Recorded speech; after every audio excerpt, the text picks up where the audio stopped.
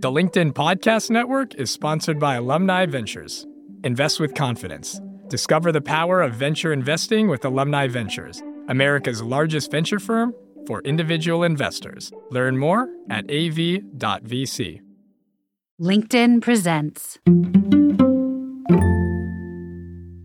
I would love to get some insights on how my Sparketype profile can point me to the most aligned choices when it's time to make them in my current situation.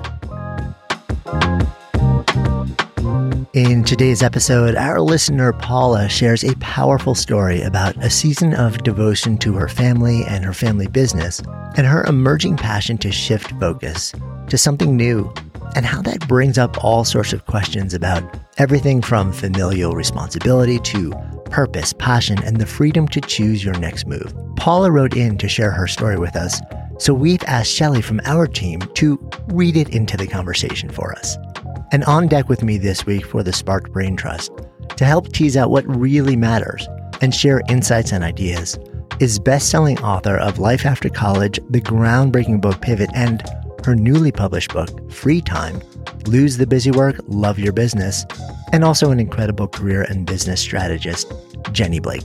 So quick note, you'll hear us mention something we call Sparketypes in conversation. So what is that? Well, it turns out we all have a unique imprint for work that makes us come alive. This is your Sparketype. When you discover yours, everything, your entire work life and even parts of your personal life and relationships, they begin to make sense. And until you know yours, you're kind of fumbling in the dark a bit. And just like today's listener did, you can discover your Sparketype for free at sparketype.com. You'll find a link in the show notes. Now, on to Paula's story in question. I'm Jonathan Fields, and this is Sparked. Hello, my name is Paula Correiro. I'm from Brazil, and here is my question for Jonathan.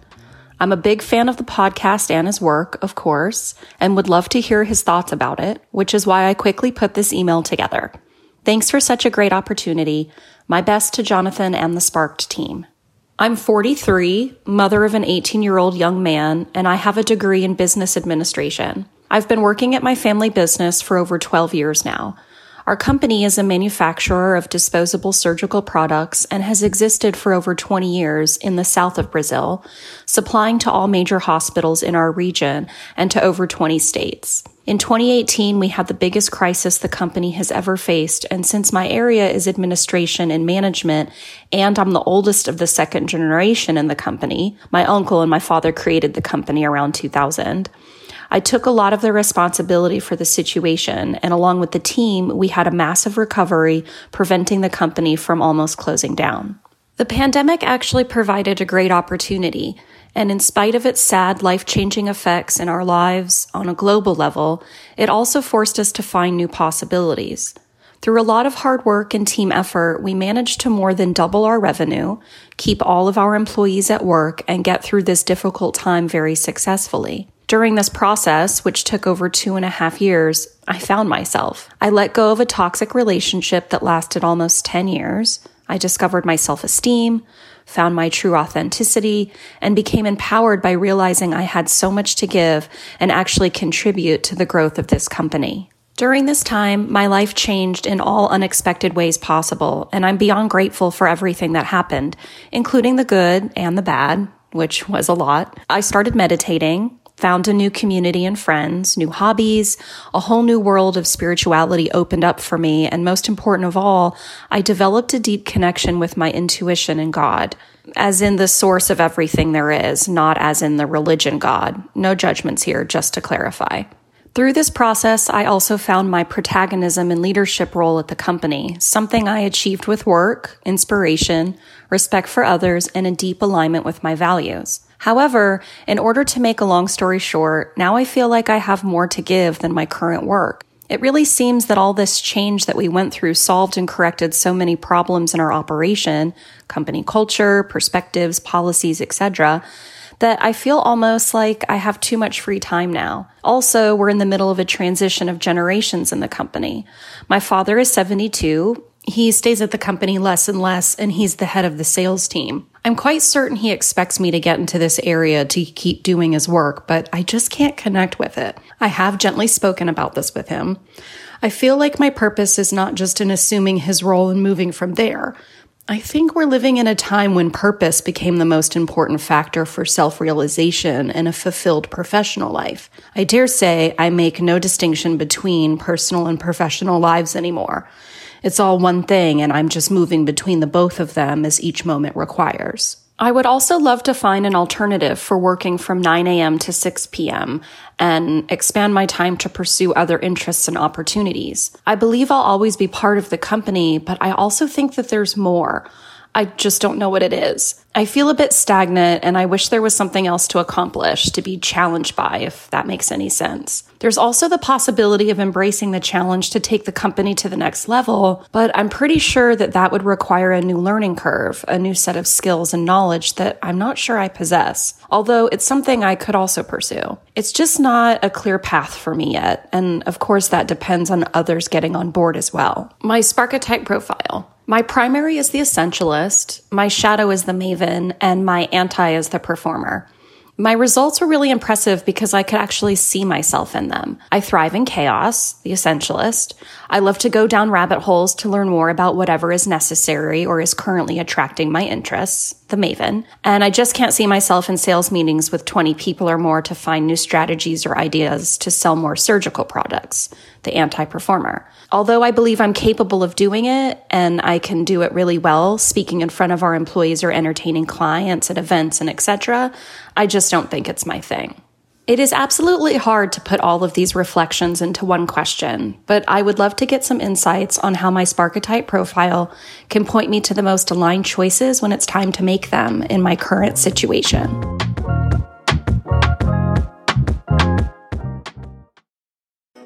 Hey, I'm Michael Kovnat, host of The Next Big Idea Daily.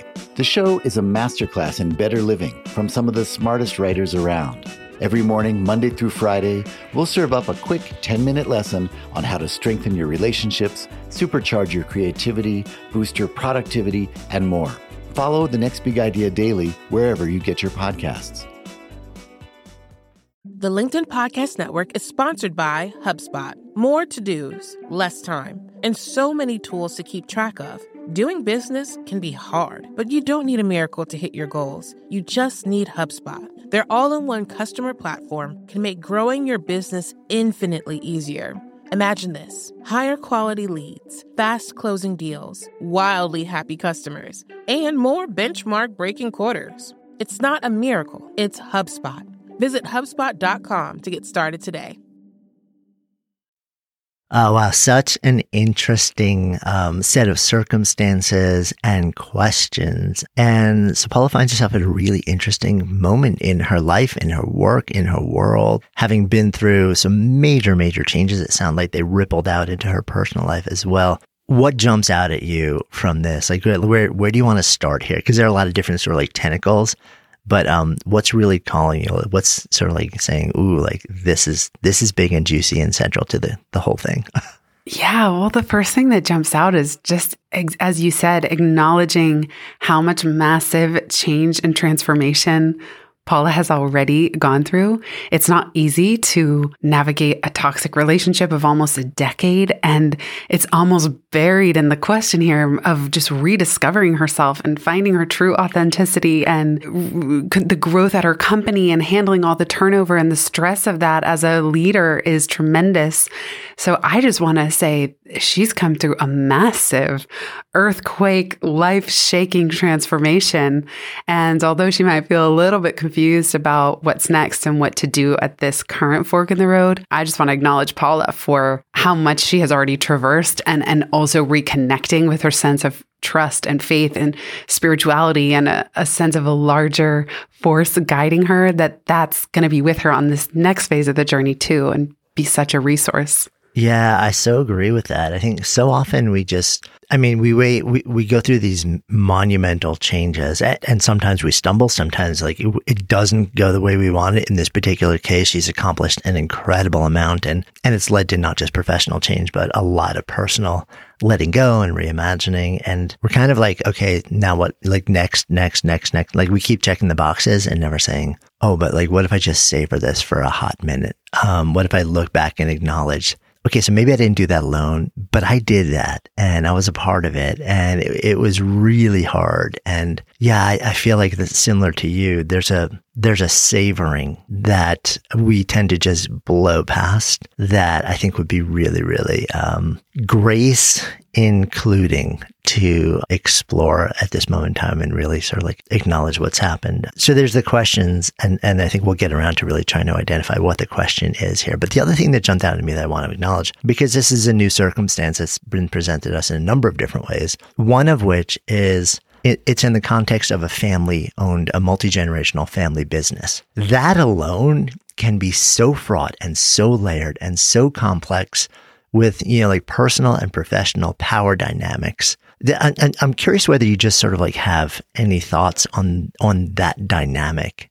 I know. Yeah. I just picture how much space Paula has been holding for the family business, how much pressure she probably feels on her shoulders of once in 100 years global pandemic, dealing with all the personal tumult. And it sounds like coming to the realization of just not being able to stay in that toxic situation any longer. And yeah, you throw onto that a family-owned business where it's not just her decision. I bet she feels a little bit of obligation and loyalty to her father and her uncle and everyone else who's involved, the employees and team members. And so I think it can be really hard to hear your own voice when you have all these other really loud voices and interests and that they're inherited. I mean, she's come up through the family business. So her fork in the road is so understandable because there's a lot of consideration at play. And what I find and what I talk about in Pivot is just sometimes we need to separate decisions from difficult conversations, that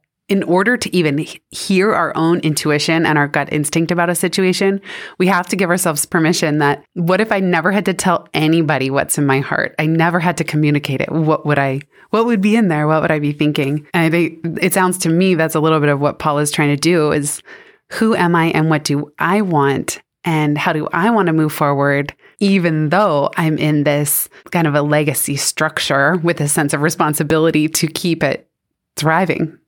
Yeah. And it's almost like the different concerns can sometimes feel like they're battling each other, especially because if you have a sense of familial, like this is a family business, it sounds like it went through a window where it almost wasn't a family business after a really long time. And it was in no small part her stepping in, really tapping that her primary sparchetype as the essentialist. It's all about creating order from chaos, clarity, utility, which of course you know a lot about because that is your primary sparchetype as well. And so she's called on to do that in a business at a time where it is in big crisis. And that gives on the one hand, like this, incredible opportunity to do all of the stuff that fills her up. Like she's in the mode of like crisis management or turnarounds are actually really interesting prompts, really interesting opportunities for somebody who's wired as an essentialist because it literally brings everything that you have to bear to lead that kind of thing. But then when you're really good at it and then you turn it around, as she says, now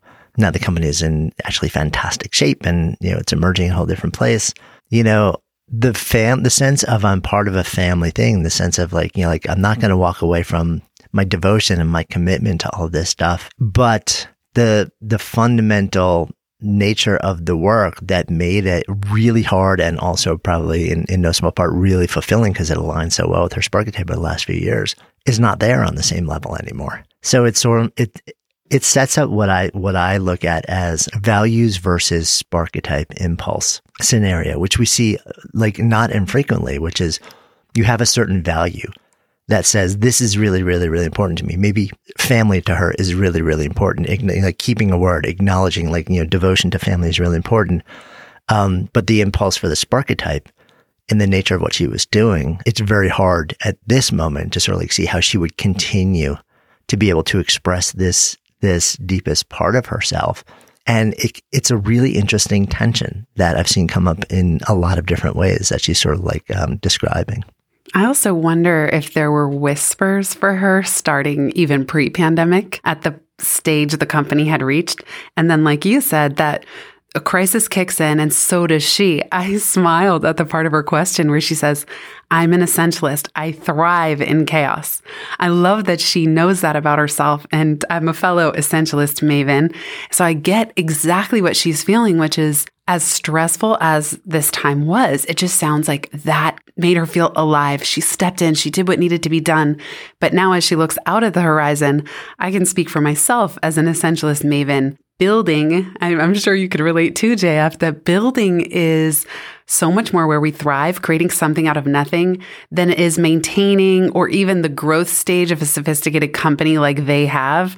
That growth stage isn't for everybody because it's not the creating something from nothing anymore. You're kind of selling what is. And she even acknowledged she could maybe learn to do that, but it sounded more like a shiny should than something that was truly aligned with her sparketype, like you said. Still acknowledging the value. It sounds to me like the superseding value is that she wants to ensure her dad can step aside when he needs to, and that the company is set up for success. What's in question is whether that needs to be her right at the center of it, or if she can solve that unknown and still set herself free a little bit, which is what I kind of hear in the question where her heart is calling her toward. Yeah, 100%. And in an interesting way, I feel like her question and specifically how you put it, it speaks a lot in an interesting way to your current body of work around free time also, because this is about how can I look at the full range of everything that I'm doing and how do I automate as much as humanly possible? What are the systems, the process, the automations where I can basically create hyper efficiency in all of these different things, and in no small part, not just in the name of efficiency, but and not just necessarily in the name of having more personal free time, but in her context, in the name of potentially having the ultimate expression of free time, of entirely stepping away from what she's doing. Yes, and freeing up her mind and her time to do her next best work.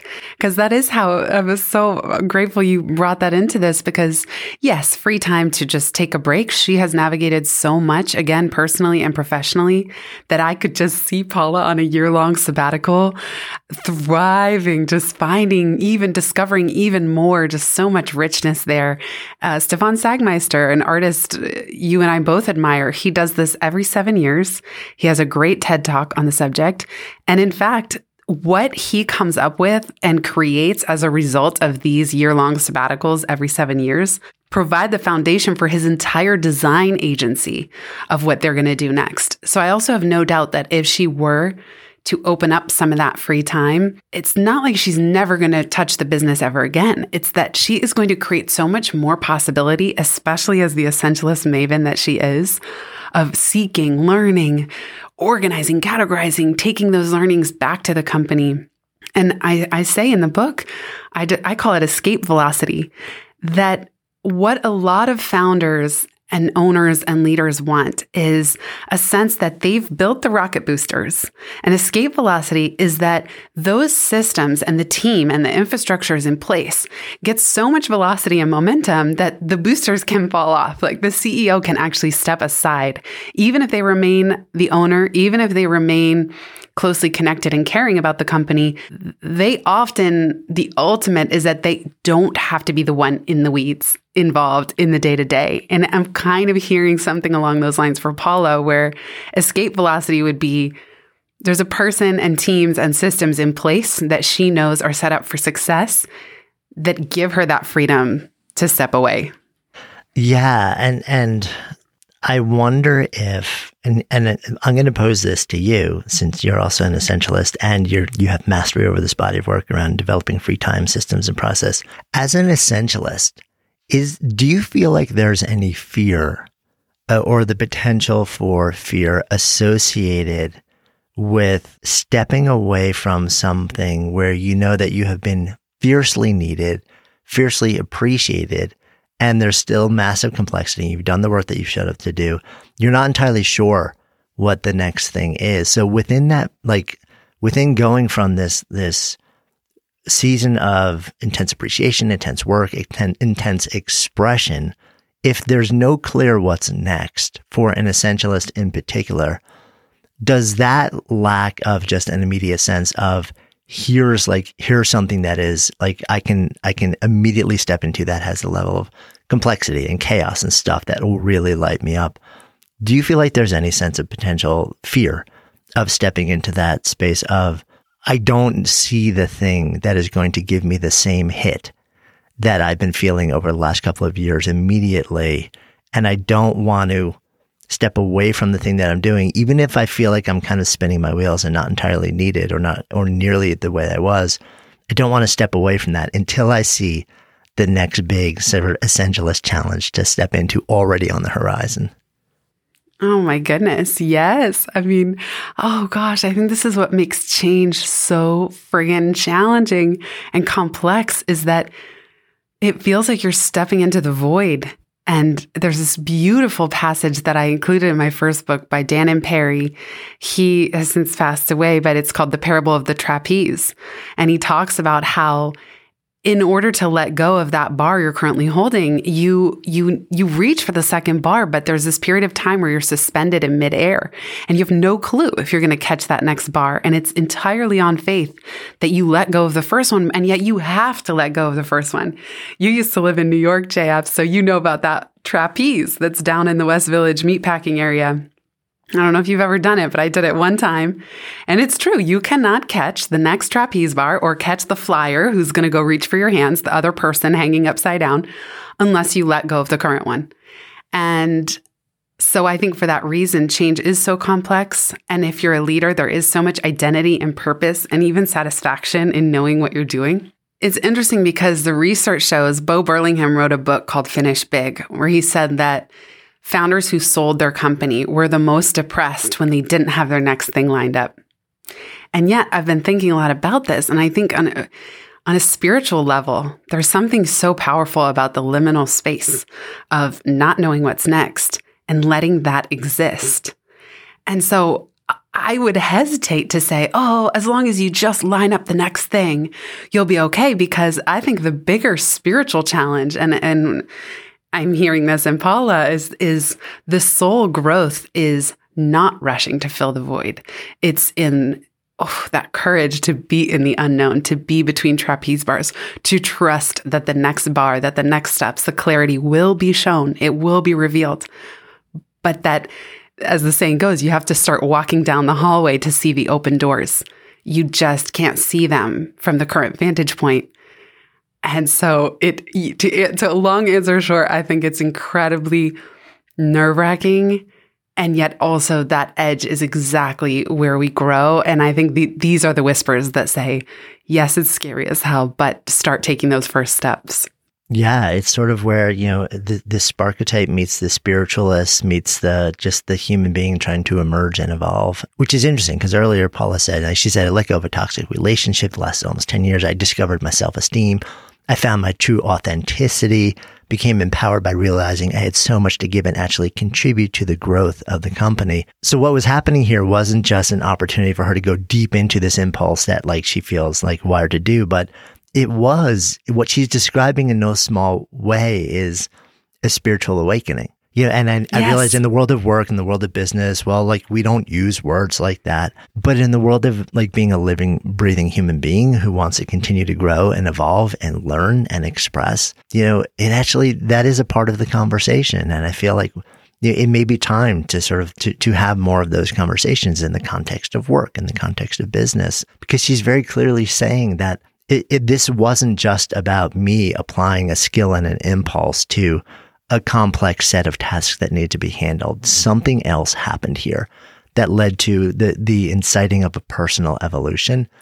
And I'm curious also what would happen if now that the really intense, complex thing is sort of is moving into the background a little bit, the personal evolution, that can be pushed to the side, but that can always be centered because there is always complexity and growth and nuance to embrace there. And I almost wonder if the next step is creating the space to kind of go back to that part of what Paula shared and said, what if I just kind of planted a seed that let my own personal growth and evolution and deepening into self-knowledge and experimenting to see what made me feel different ways. What if I just let that take center stage for a little bit and let the whatever almost emerged from that process more organically start to inform then what might be my next professional move in a way where it felt like it was informed not just by this awakening to the fact that, yes, I'm an essentialist and a maven and like I'm really, really, really, really good in these contexts. And also just as a living, breathing human being who's sentient and yearns for growth, I'm also really more full and alive when these other circumstances and contexts are part of my daily experience. What's your take on that? Well, I love what you're saying. And as you were saying that, it kind of struck me that her taking a pause or break is not forever. And I love your suggestion that could she build some space? Even that could be 3 months. You don't have to have any clue who's going to take over, who's going to come into the lead, that the space can happen in and of itself for itself. And she can invite, I call it a nonlinear breakthrough, but she can invite clarity. She can say, I have no clue what to do here. I have a sense I'm not meant to be the one in this role. I'm looking for a nonlinear breakthrough, or I'm inviting next steps to reveal themselves. And that creating that space temporarily, even as a first step, that's a way to kind of break down something very scary instead of trying to make this decision all at once, carving out that, we keep calling it space, but space for it. I also, what comes to mind is, Jonathan, something you wrote that has been so impactful in my own life and career. This article, I hope you can throw it in the show notes, called The Unfortunate Middle. And I know you know which one. I was going through such a big transition in my own professional life. I printed this article out. I gave it to my husband to read to see why I had been so grumpy and stressed and crying lately.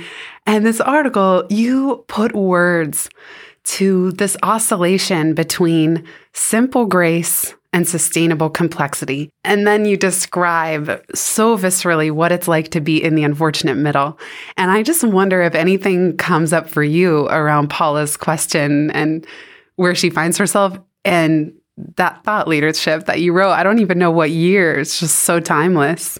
Yeah, I probably wrote that a decade ago, and as most stuff that I write like that, it's mainly to remind myself of the lessons. I've often reimagined or thought about reimagining the title of that as not the unfortunate middle, but like the fertile middle. It feels brutal when we're in the space in the in-between, but that's also where we're planting the seeds. And sometimes the seeds move us back to simple grace, to simplicity. Sometimes they move us forward to, like a level of complexity, but where we still have that feeling. But yeah, I will do my best to find it and link to it in the show notes. But it seems like we're both saying like this is a really interesting moment to build structure for non-doing, which for an essentialist is not the easiest thing on the planet.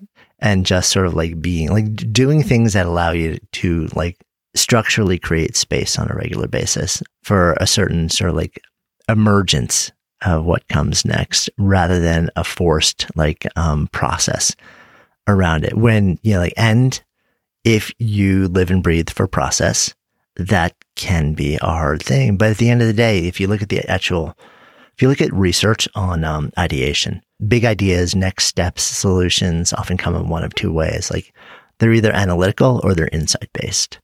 Analytical means that you can point to a process and you can trace all the steps and the data and everything that led you to this one particular decision to do this thing or one particular outcome. Insight-based, it just happens. Like you cannot reverse engineer it. You cannot point to a process or a structure.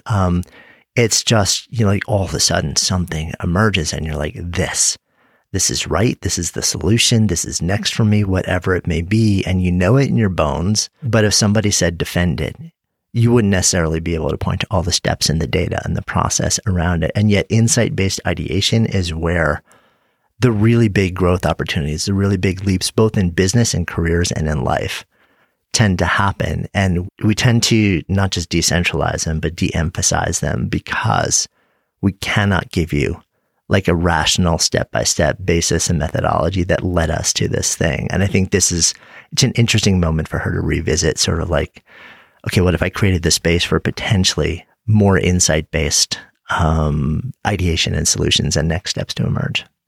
Absolutely. And like, it cracks me up when people say, oh, you can't make business decisions based on intuition, data. It's all in the data. I'm a data-driven leader.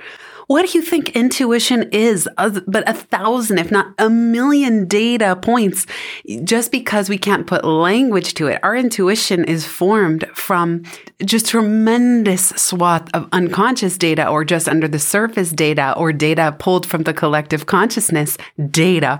And just because we can't lay it all out in an Excel sheet does not mean that it is not data-driven, our intuition. So I don't know. I'm such an advocate for leaning on intuition in situations like these, trusting that it is from a collection of data and research and distillation, which I know she's so good at.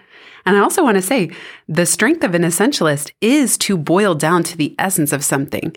So it's interesting because I think we've talked about this before. One of my favorite sayings, it's hard to read the label from inside the jar. Sure, sometimes essentialists have the messiest closets of anyone. Ooh, but nothing feels better than when you can get in there and give it all a haircut. And I just hear that this is what she's doing with her career, that the essentialist in her actually does want to reduce the volume of activity and distillation of her focus into what is essential to her soul, what is essential to her spirit, what is essential to her strengths, and how she can contribute most essentially to the company. But that actually what she is wanting to do is now create order from the chaos of her career. Like her career became so chaotic, steering the ship through crisis. And now I just think her essentialist skill is going to come in really handy here. She just has to realize that she's the one kind of under the microscope of this strength. So it's always a little challenging to turn that strength on ourselves. But I do think that realizing, what I do for everyone else now is what I'm going to do for myself can help a little bit. I love that. And I feel like that is a good place for us to wrap things up also. So Jenny, thank you so much for sharing ideas and insights. And thank you everybody else for listening in. We will see you next week. Thank you so much, JF. Thank you everybody for listening. And huge kudos, Paula. It takes so much courage to say this out loud, even to yourself, let alone in an email, and then have it go live on a podcast. So I commend you, and I can't wait to see where you take things from here. Hey, so I hope you enjoyed that conversation, learned a little something about your own quest to come alive in work and life, and maybe feel a little bit less alone along this journey to find and do what sparks you. And if you'd love to share your own moment and question with us, we would love to hear from you. Just go ahead and click on the submissions link in the show notes to get the details on how to do that. And remember, if you're at a moment of exploration, looking to find and do or even create work that makes you come more fully alive, that brings more meaning and purpose and joy into your life, take the time to discover your own personal Sparketype for free at Sparketype.com. It'll open your eyes to a deeper understanding of yourself and open the door to possibility like never before. And hey, if you're finding value in these conversations, please just take an extra second right now to follow and rate Sparked in your favorite podcast app. This is so helpful in helping others find the show and growing our community so that we can all come alive in work and life together. Until next time, I'm Jonathan Fields, and this is Sparked.